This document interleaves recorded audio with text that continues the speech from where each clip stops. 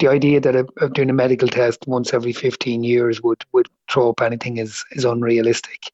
If anything, it's the current system is where people self-declare any medical issues they have, or like through their doctor, if you like, and those are dealt with then through insurance and everything else, and that has worked quite effectively.